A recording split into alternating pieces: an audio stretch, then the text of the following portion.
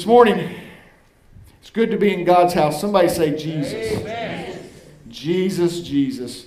We're going to continue our series in the book of Exodus today. And we're in Exodus chapter 17. So go ahead and open your Bibles to Exodus chapter 17. Hopefully you have a Bible with you or you've got one at home and you can open up. I like the paper myself. I like the paper. I like to write in it. I like to highlight it. I even like my pages are coming out.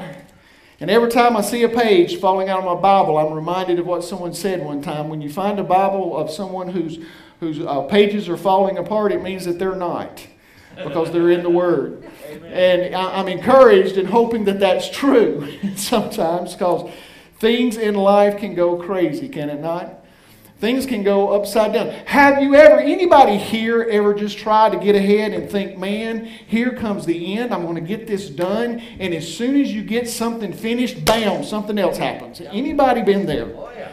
Anybody been trying to get to a place and you're going, man, I am going to be able to relax. Things are going to be good once I get to this point, and then out of the blue, something else will come up.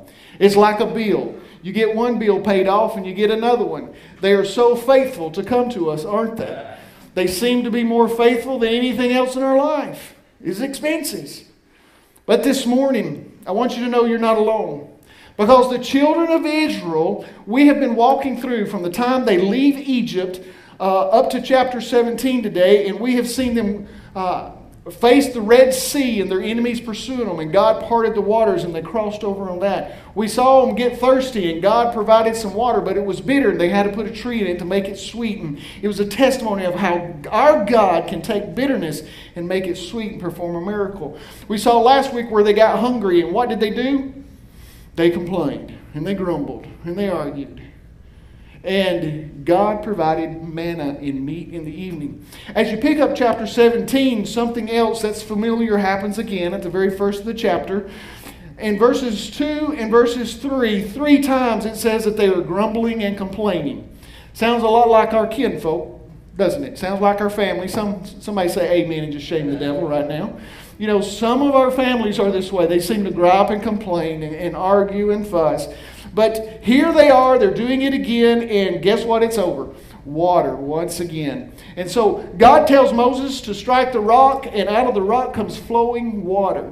But there's an interesting thing that they ask in verse number 7 that I want us to grab hold of as we jump into verse number 8. In verse number 7, the people, they have been grumbling and they were testing the Lord, and they were saying this. This is their test. Is the Lord even among us? Is God even here? Is God even leading this pack? Because it seems like no matter what we do, when we take one step forward, we seem to be taking 3 steps back. And so here they are again. They're thirsty. God provides some water. And you would think that things would be okay. But out of the blue, family got involved. Now here's what I mean by family. There was a man by the name of Jacob and Esau. They were twin brothers. And they had this rivalry that actually came about as they were growing up. Well, Jacob eventually gets named Israel. The nation of Israel came from Jacob. And his brother Esau, his descendants are called the Amalekites. Amalekites, yes. So when we begin in verse 8, I want you to understand that these people are family.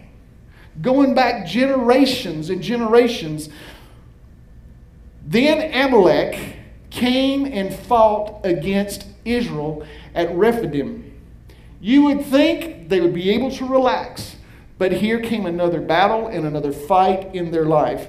So Moses said to Joshua, verse 9, "Choose men for us and go out, fight against Amalek. Tomorrow I will station myself on the top of the hill with the staff of God in my hand." So here are the children of Israel. They are living their life. They've gotten them some water. Things seem to be good. And then here comes another fight. Here comes a battle. This is the first time we hear about this man named Joshua. Maybe you haven't heard of Joshua before, but there's an entire book named after Joshua where he's the one who gets to lead them into the promised land and cross the Jordan on dry ground. Joshua is a great warrior of a man. He is a man, he's a soldier. He knows how to fight. And he is called upon by Moses to gather together some men and get ready to fight this battle against the Amalekites. Now these Amalekites, they're a very interesting crew. You know what their greatest pleasure is? To kill and to plunder. That's all the Amalekites have been known for. That's all they ever wanted to do, was just to kill, to steal, and to plunder. That reminds me of someone else. Jesus referenced him as the prince of the world. The Bible says that there is one that has come to steal, kill, and destroy. Let me tell you today, if you think you're not in a battle with the devil, you're missing out, because you actually are. You can have victory once you realize what battle you're in, so you can implore those things needed to win that battle. Today we're going to be looking at this battle as it came up with the children of Israel. And as it approached, Moses turns to Joshua. He says, Joshua, choose some men. Moses didn't back down. Moses didn't say, oh, well, I guess we're in trouble now because all I got's a bunch of slaves. Did you hear me? All he had was a bunch of slaves around him. That's all they had known all their life. They had grown up being told what to do, how to do it, what color it should be, what size it should be, when they should get it. And these were slaves. And now here comes these warriors that's known for nothing but killing. And Moses turns to Joshua. He says, Joshua, choose some men. When it comes to finding victory in the battle, let me talk about the pathway that we can get to here. The pathway to victory this morning. And the first thing that I noticed in this scripture is this.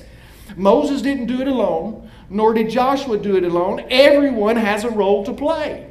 Everyone has a role to play. As you can see, Moses has got a role to play. He tells Joshua, choose men.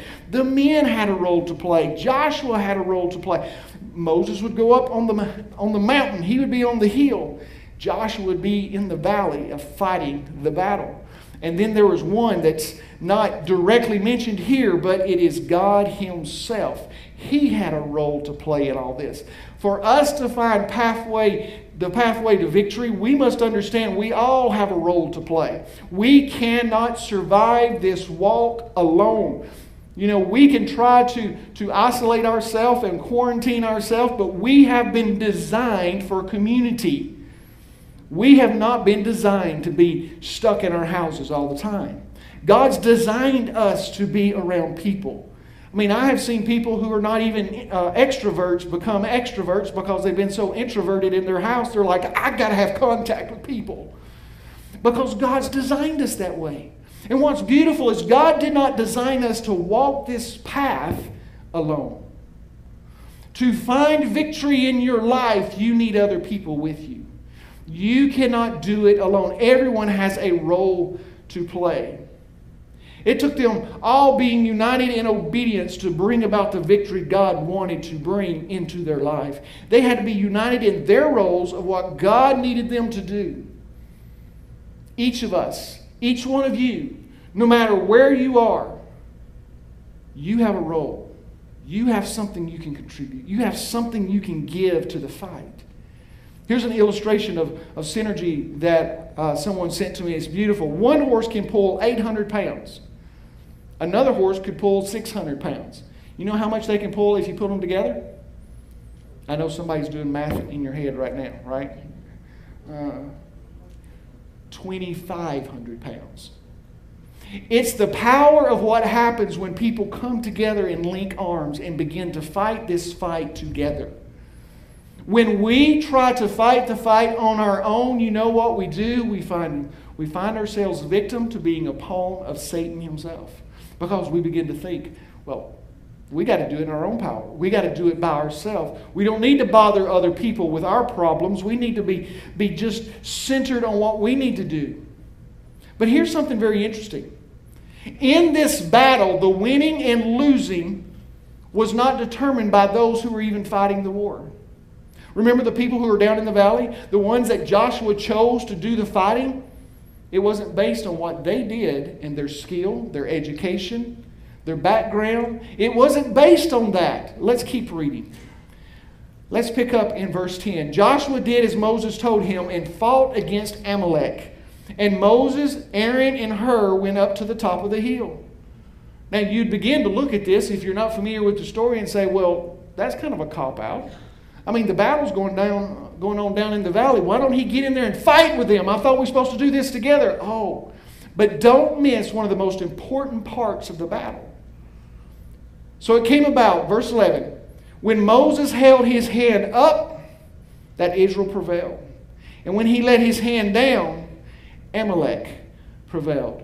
See, the people that were down there fighting the fight may have thought, well, it's going to be based on how much I know and how much skill I have. Do I have the stamina and the athletic ability? Do I know the moves to be able to fight this battle and win? When all along, it was based on Moses raising his hand or it coming down. And as we see earlier, it says that he took the staff of God. And earlier in Exodus and in the story, it's called the staff of Moses. It's this staff-looking thing. But here it's called the staff of God. It's a representation of what God had already been doing. Because remember, at the Red Sea, Moses raises up the staff and holds it over the water. And what happens? The waters part.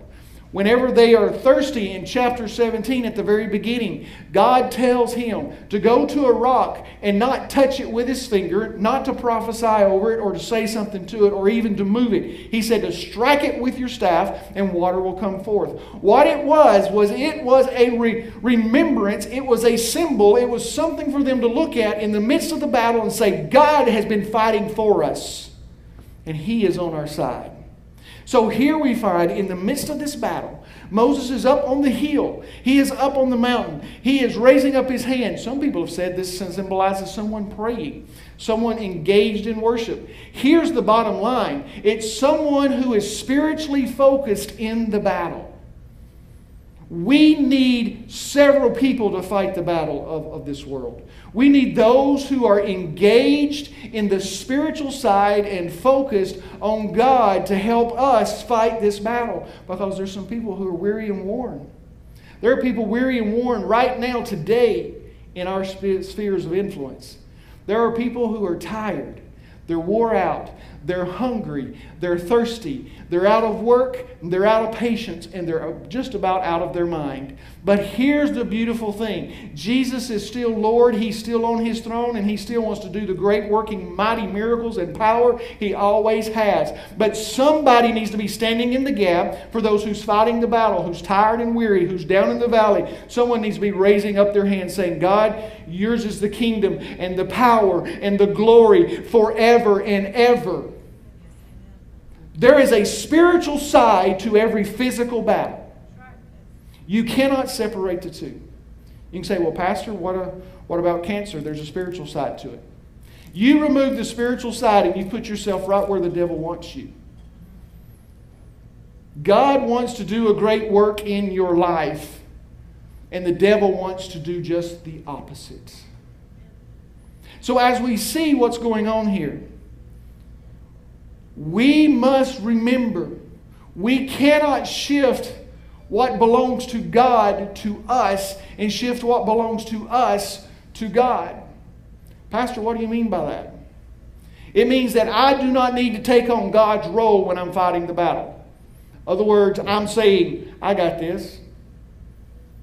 I've prayed up, studied up, I'm churched up, I can fight this battle. Or it may be this. I don't need church. I don't need the Bible. It's fine. I'll be all right. When we take away what belongs to God and try to fight this battle, you know where we're headed? To a loss. To a defeat. And then, when we take what's God and we place it on us, we cannot shift what's ours and give it to God. God, you got this. I ain't got to do nothing. I'm just going to sit at home, play my Xbox. I don't have to put out a resume. Somebody's going to call me on the phone that's never met me, never known me. My phone's going to ring and they're going to offer me a job as a vice president of a bank. Okay. Can I just tell you, that's dumb. That's dumb faith. That's saying, God, I'm not going to do my responsibility. I'm not getting in the valley. I'm not going to fight this fight. You fight it. God has given us responsibilities. Look at this. Every single person had a role in this. Some of them had to fight in the valley. Some of them were up on the mountain. But every one of them was engaged in the battle at some point. Can you imagine if Aaron and Hur happened to look at Moses and said, you know what, Moses, you got this. I'm going home. Call me later when the battle's over. What would have happened? Well, let's see. Verse 12. But Moses' hands were heavy. Then they, who's they? Aaron and Hur. By the way, both of them are related to Moses, from what I can tell from commentaries. Hur is related. They're not exactly sure. There's a couple of guesses as whether he is a nephew or what. But Aaron and Hur are related to Moses. And so it says, then they who went with Moses up on the hill took a stone and put it under him. Why? Because his hands were getting heavy. He was getting tired. But yet, it was that spiritual battle he was fighting that was key, but his hands were getting... Let me tell you something, ladies and gentlemen. There are pastors around this nation, in our communities, that are weary and tired. They are wore out. I have conversations with them, and I see in their eyes a sense of just wanting to go somewhere and just curl up in a corner. Pastors have been hit with a completely different view of ministry than we ever have before, on top of all the other things we've had to deal with. And then people complain and wonder, why in the world can I not do this or that anymore? And why is the pastor not doing this or doing that? It's because we're doing the best we can to keep our heads above the water. And we get tired and we get weary, and there are pastors all in our community and all across this country who is tired and they're weary and they need an Aaron and they need a Hur around them to raise up their hands. I'm very thankful I've had some. You want to know who my strongest Aaron and Hur is? She's sitting right back there. My wife. I'm here to tell you, if it wasn't for my wife, I would not be in this pulpit. It is a battle, ladies and gentlemen. Some may tell you on the news and on the TV that this is a battle against the coronavirus, and it's just this virus that we're battling. No, there is a spiritual battle raging in this country. Those are just symptoms of what's going on. We must engage in this battle. We must raise up the hands of those who are spiritually praying for us and in our lives. And we have to engage in the war. We can't run from it. Let's look here. The second thing about the pathway to victory is we need others to keep our hands Godward. Godward, not just encouraged and picked up, but Godward. What does that mean? That means that we need other people to keep us looking at Him in the midst of all this mess. We need other people to say, hey, how's your quiet time been? God's given you a lot more time than He ever has. You're home more. We need other people. Verse 11. So it came about when Moses held his hands up that Israel prevailed, and when he let his hands down, Amalek prevailed. See how important this was? But Moses' hands were heavy. Then they took a stone and put it under him, and he sat on it. He sat down. But it didn't change the fact that the hands going up and down was the one that's causing the prevailing or the defeat. And Aaron and Hur supported his hands, one on one side and one on the other. Thus his hands were steady until the sun set. Ladies and gentlemen, we need one another. Some of you need an Aaron and Hur in your life, and some of you need to step up and be an Aaron and Hur. Can I just be plain this morning? Some of you have gotten lazy as Christians and as brothers and sisters in Christ, and you're content with just being home. Being quarantined, wearing a mask, and there are people who are dying of this coronavirus who do not know Jesus. And there are people who are weary in this fight and cannot even name the name of Jesus because they're tired, and they need you to just simply say, let me hold your hands up this week. Let me encourage you. Let me pray for you every day. Some of us need an Aaron and Hur. Some of us need to be an Aaron or a Hur. We lose because we lose sight of the necessity of the spiritual side of the fight. We lose because we lose sight of the necessity of having other spiritual people in our life to help us take a step beyond where we are. Let me tell you, just because the coronavirus has come and we're in quarantine doesn't mean that our spiritual growth needs to stop. It means that we need to strive more and more to make disciples of all nations. What are we going to do about children's ministry? I don't have a clue. What are we going to do about youth ministry? I don't have a clue, but praise God, He sent Brian. Amen. And I'm glad Brian's here. Let me tell you something. There's a lot of energy in the youth ministry right now. They were having pancakes this morning. I got to go enjoy some pancakes this morning. If ever in the history of this country have we ever needed to get Jesus into the hearts of the children and the youth, it is now, when the world is saying you can't go to church, you can't sing in church, stay away from church, it's dangerous. Let me tell you, the name of Jesus is the only thing that will heal our nation, heal our land, and save our children.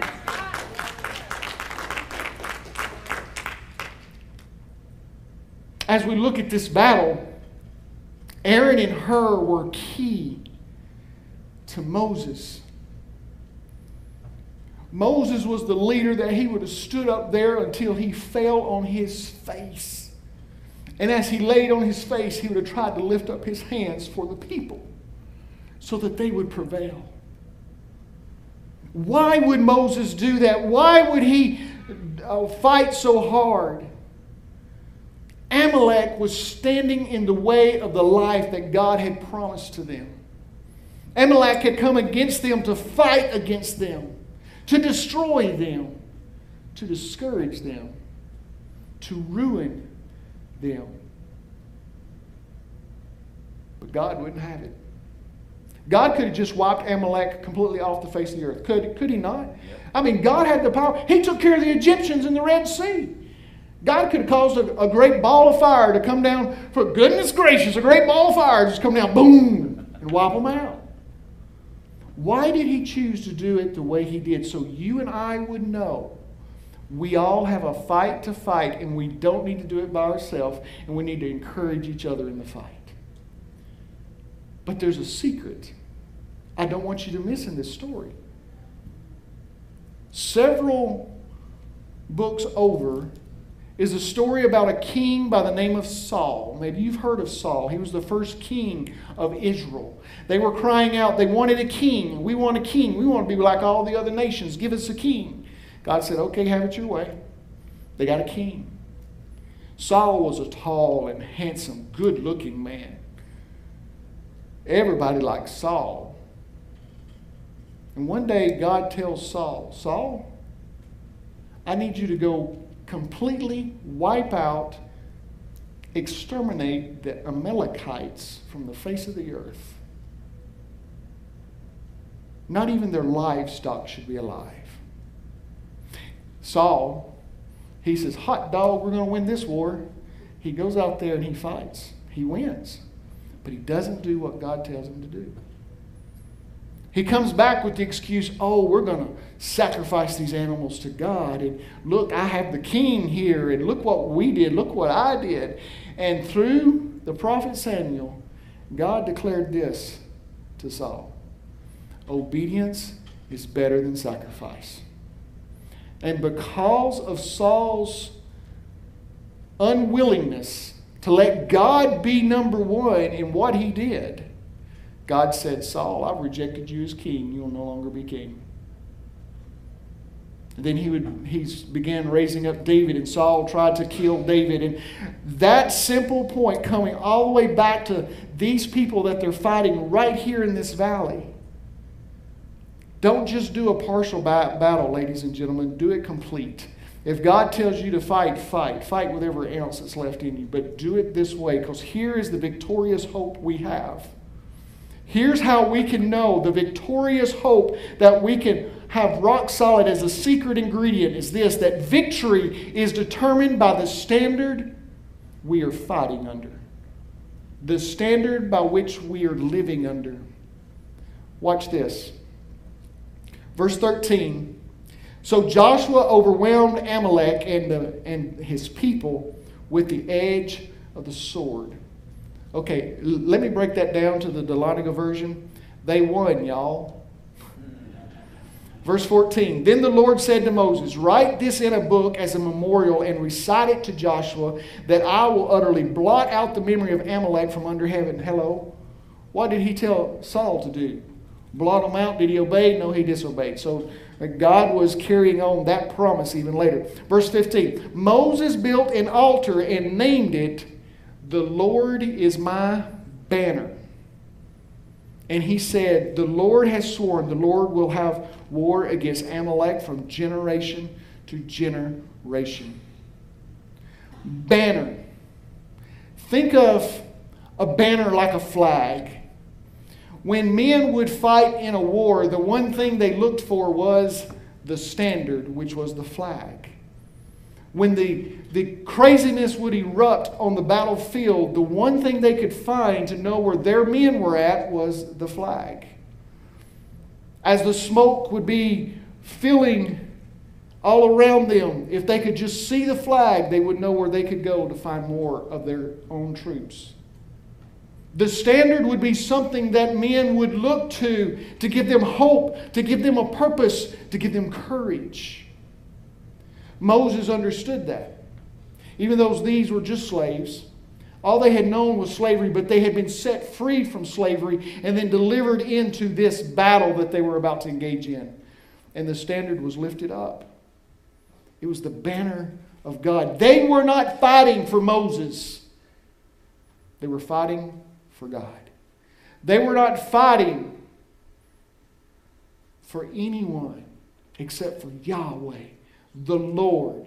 Moses understood that. That's why he said, I'm going to set up this altar and I'm going to name it, the Lord is my battle. Jehovah Nissi is the name. See, we have tough things come in our life, and God will reveal himself through that, through a name, as a character that we need from God. When we're fighting a fight, we need to know who we're fighting for. Unfortunately, there's a lot of people today who are fighting for the person they looked at this morning in the mirror. There's a lot of people that's been taught, look out for number one. There's a lot of people that's been led down the path that the only way to success is to fight all the way to the top and leave dead bodies all around you. I'm here to declare today that Jesus Christ set a different example. He raised up a banner. God is our banner, and that banner is the cross of Jesus Christ. When he raised that up, Jesus said that if I be lifted up, I will draw all men unto me. Moses was raising up that banner to let them know, look what God has already done. Look to see what He's done and what He's about to do. Can I hold up a banner today? Here's a banner. Let me hold this up high. This is what we want to hold up, and that's the Word of God. This right here tells us that God is faithful. This right here tells us that He fulfills His promises. And in the midst of our battle, we can have hope because of this. Let me be the one to hold it up today to you, that you can find hope right here. Stop watching Fox News to see if the numbers are going down so you can have hope to get up tomorrow. Because it doesn't matter whether the numbers go down tomorrow, next week, next month, or next year. Jesus is still our hope beyond anything Fox or CNN or anybody can tell us. The Word of God needs to be the standard by which we live. We cannot base it on our abilities, our thinking, our intellect, our emotions.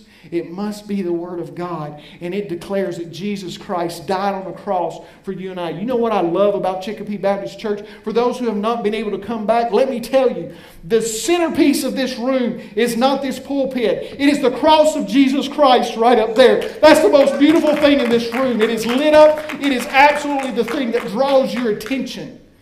There's a big old cross on the front of this church. Big old white cross. There's one on the office. I got crosses in my office. There are 3 right out here. You want to know what? It just declares that Jesus Christ is King and Lord of Lords. And it doesn't matter. So somebody called me this week because they put up some kind of hate tree across from our crosses, 3 of them out there next to the sidewalk. That don't worry me because the Holy Spirit's much powerful. If they want to catch something, let them catch the Holy Spirit. And that will change their life. That will change this nation. That will change our communities because Jesus Christ is the standard by which we must lift up. It must be Him and nothing else. We will not back down from Jesus being Lord and the standard in this place, or the Word of God being the standard. Whew, I might start preaching in a minute. One of the things about banners, when you go to a stadium, I know we probably can't right now, but when you walk into a stadium or you walk into a gym, there's going to be banners usually hanging around the edge of the gym, right?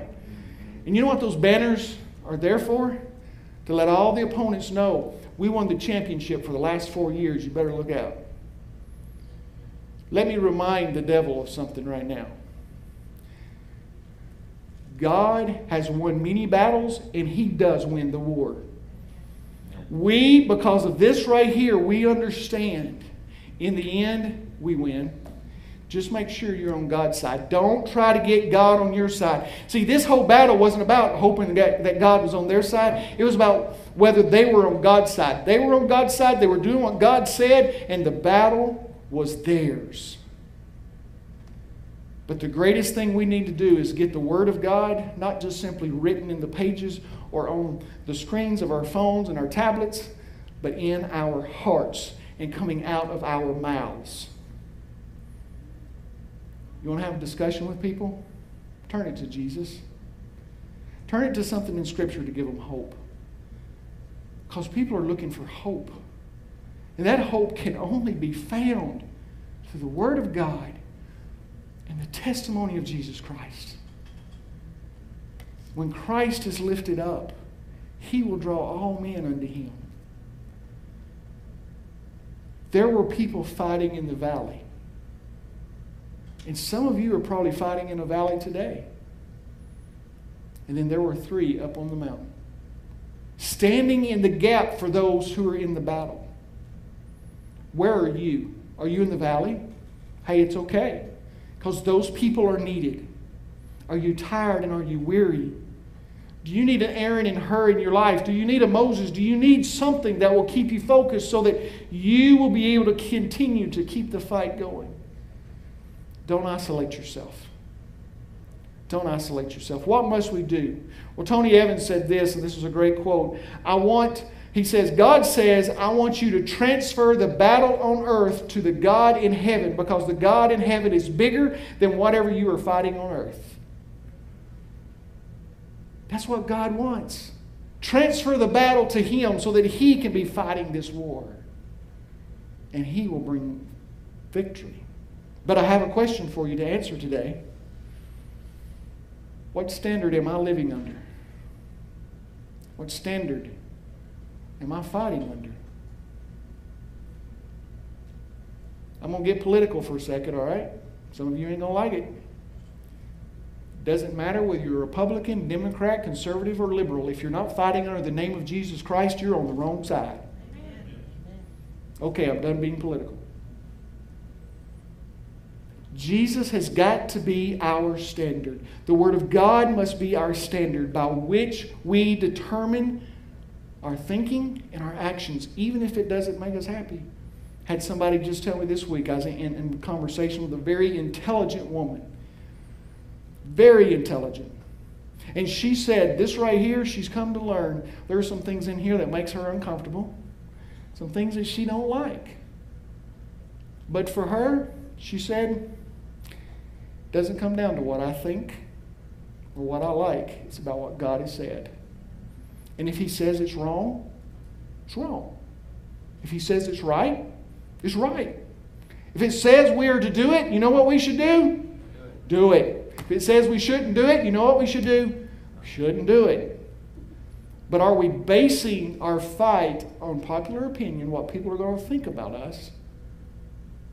Or are we basing it on God's Word and what Jesus has done? Here's your challenge over the next 7 days. I want you to take up this challenge and be serious. Encourage someone in their spiritual walk this week. In other words, be a Aaron or a Hur. Or maybe you need to let them know that they have encouraged you. Maybe you need to tell somebody, man, I'm telling you now, I would not be where I am in my spiritual walk if it was not for you helping me. That's not too hard. That shouldn't even make you uncomfortable. Because it should be somebody you know or somebody you're around. Look for someone that you're going to encourage in their walk, or thank someone for encouraging you in your walk. That's what we need to do. Because we're not in this by ourselves, and we all have a role to play. And let's fight under the standard, which is Jesus Christ and the Word of God today. Pray with me. Father, I thank you for your Word. I thank you for the glory that it reveals. I thank you that without you, we would be nothing. Lord, today we come to you in the mighty name of Jesus. There is no other name. How precious is the name of Jesus. Lord, there may be some that would call me a religious nut and a fanatic, so let it be. Because I have hope in the name of Jesus. Lord, today there may be someone that just does not know Jesus. I pray right now, they will open their hearts. They will say, God, forgive me and take over my life.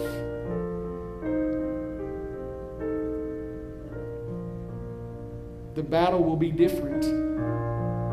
When you're fighting alongside with Jesus, as a matter of fact, letting Jesus do the fighting and you're just following along, when you give your life to Him, everything else will change. So today, will you give your life to Jesus? Will you put your trust in something bigger than yourself? Bigger than you figuring it out, and just simply say, I believe. Today, maybe you're fighting a fight. Maybe you've gotten bad news from the doctor, or maybe you've got an operation coming up. Let me tell you something. You're not alone. Let us hold your hands up in this fight.